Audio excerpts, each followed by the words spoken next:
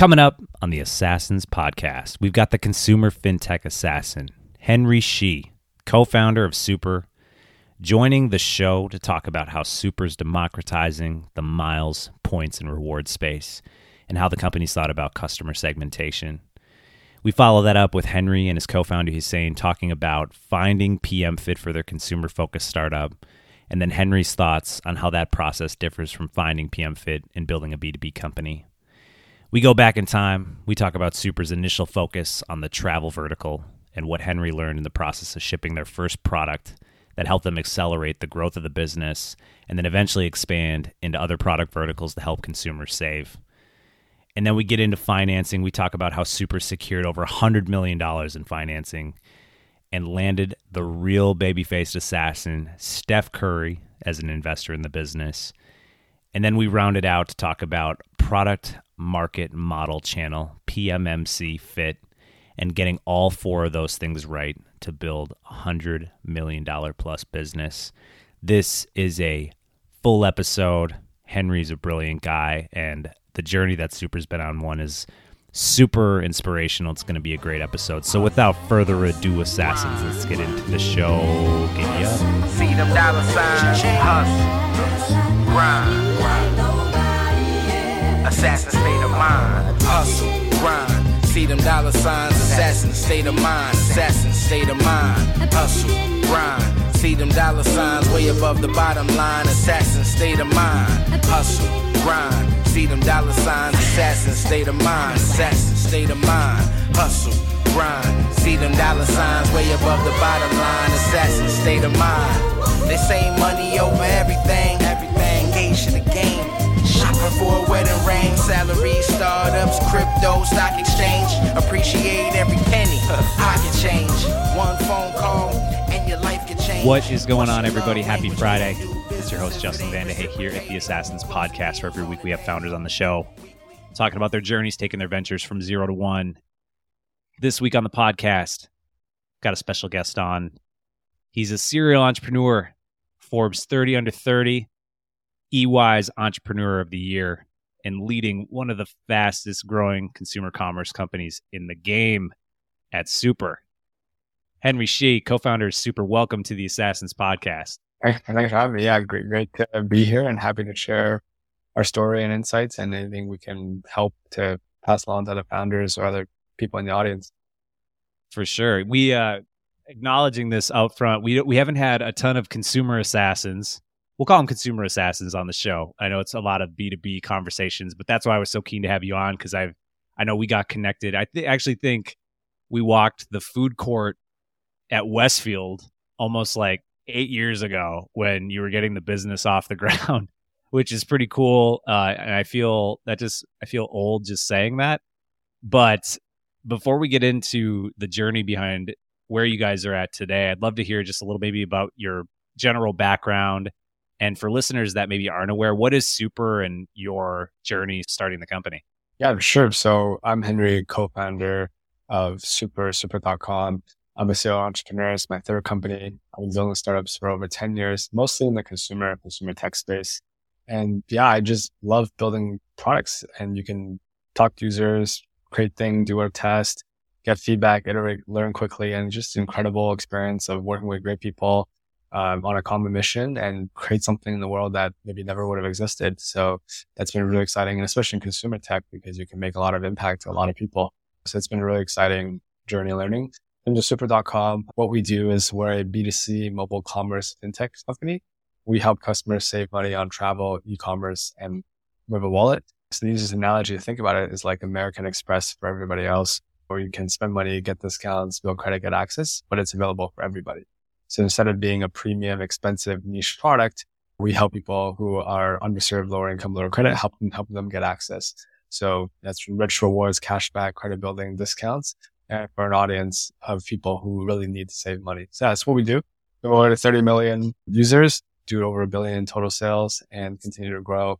So it's been exciting growing the company. Yeah, I remember when we first caught up in the mall, I remember that you all were really narrowly initially focused on the travel vertical. And so I was curious just to learn a little bit more about what led you and the team to start there? And how did you all think about sort of category expansion as time went on? Because I know y'all cover quite a few different verticals or use cases now. Yep. So on the travel side, that was when we first started the company, just a single vertical, right? And it was kind of this evolution, and kind of how we originally connected was in the chatbot space. You know, our very first iteration was a chatbot to help people get travel and sort of concierge and things like that.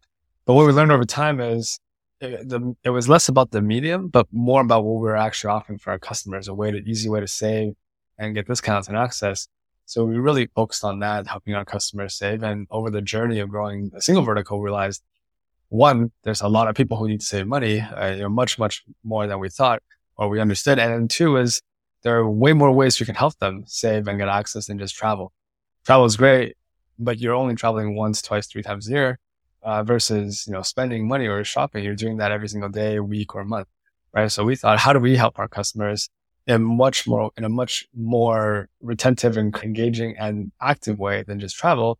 So really expanded that beyond travel. And if you look at the world of miles, points, rewards, credit cards, and whatnot, that's a massive space. Half of Marriott sales are from points, but if you don't have access to credits and rewards and benefits, you don't have points and rewards, and that whole world is shut off to you. But the whole irony of the situation is anybody who has an Amex doesn't really need one. Anybody who needs one can get one. Right? So it's like, how do we take that world of travel, rewards, miles, points, status, experiences, and benefits, and make it available for the people who actually need it the most? The 75, 100 million Americans who actually need to save money and don't have access. And that's kind of the expansion, focus on our customers, impact we can make, and expanding the ways we can help them. We talked earlier about a lot of founders on the show that are really more focused on the B2B use cases, solving, problems for businesses. Obviously, y'all are in consumer commerce, a consumer fintech company. And for B2B companies, the approach to finding PM fit it tends to be pretty similar when those companies are looking to get their first 10 customers. As the co-founder of a consumer-driven startup, I'd love to hear, how you and Hussein thought about finding PM fit in the early days. What did that process look like? So what are the differences that you see across consumer and B2B? And then a related question to that is, what were some of the early signals that you guys got from your users that let you know that you were onto something pretty massive? Yeah. So I never built a B2B company before. So it's a little hard for me to compare and contrast. I do think there are lots of similarities. You want to build something people want, and ultimately a consumer is someone, whether it's a person or a business or SMB. You want to build something people want. You want to build something that solves a problem. But I think some of the details are a little different, right? So my understanding with B2B is there's a lot of customer discovery, like interviews, talking to people in certain roles. If you're building a company for accountants, you want to talk to a lot of accountants or things like that. Whereas with B2C, it's because it's more mass scale consumer driven. You can take a little bit more of a scientific approach. Right? You obviously should talk to customers always, but at the same time, you can run a lot of experiments, right? Because you're targeting the average, person, especially in our case. So what we do is we just run a lot of experiments, different landing pages, different copies, different ad units. You look at the data, right? What does the funnel tell you? Where do they drop off? Where do they get confused?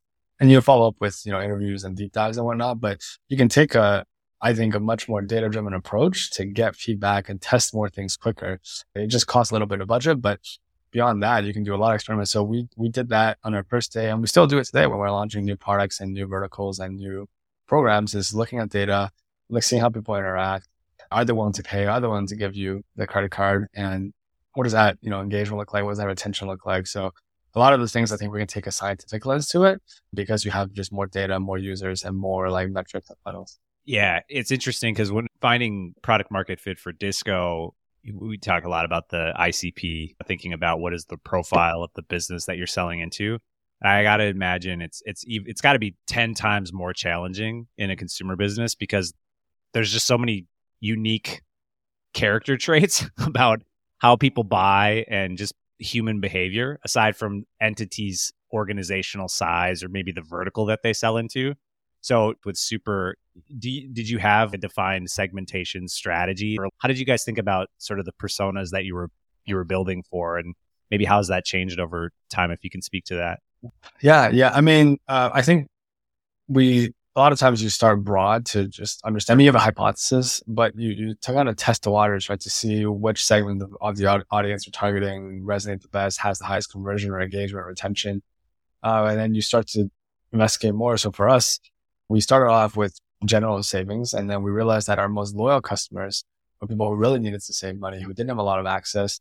And we wanted to focus on that segment, which is a very large segment, and also offer them more things. Right? So really it's kind of looking at the data, understanding different engagement, the cohorts, the retention, and seeing which ones really resonate and get value from the product. And how do we increase that value by offering more things, introducing more services. Okay. Super raised over 100 million through its Series B. I know y'all have been growing like crazy. I read, there was a write-up on just like how you all persevered through the pandemic. I know travel obviously took a big hit. Most importantly, though, you had one notable investor on Super's cap table, none other than the 2-time NBA MVP, 4-time NBA Finals champion. Call him the real baby-faced assassin, Steph Curry. I've been trying to take that nickname, but Steph seems to own that. So was curious to hear how the heck you guys landed Steph as an investor, number one. And then number two is like, what's it like working with probably the greatest shooting guard of all time? So, it's a common question. A lot of these things is through people in the network, right? So when we were raising our, Series A-ish, one of our investors, Telstra Ventures, they had just done a deal with Steph before. So they introduced us to his, fund manager at the time, and we pitched him. He showed it to Steph. Steph really liked it, so he got involved. So yeah, it was great, and he's been a great investor for us. Has been really helpful in terms of building credibility, hiring, getting people excited. He also represented our company a little bit, wore a super hat at the playoffs. So it's just really exciting, small things like that. It's been great. And I think, from a values perspective, very down to earth, humble, hardworking guy. And I think, kind of resonates with a lot of our values and how we run as a company. All right. Rounding this out, I've been asking this question of serial entrepreneurs, and I know you've done this 3 times, you mentioned. What's one thing that you wish Henry, the co-founder of Super, would tell Henry, the earlier co-founder of You Mentioned? So many learnings. I think thinking about not just product market fit, but there's a framework called the product market model channel fit. I think it's a great framework, and part of Brian Balfour and Reforged, right? It really talks about the 4 fits and getting all 4 right to build a $100 million plus business.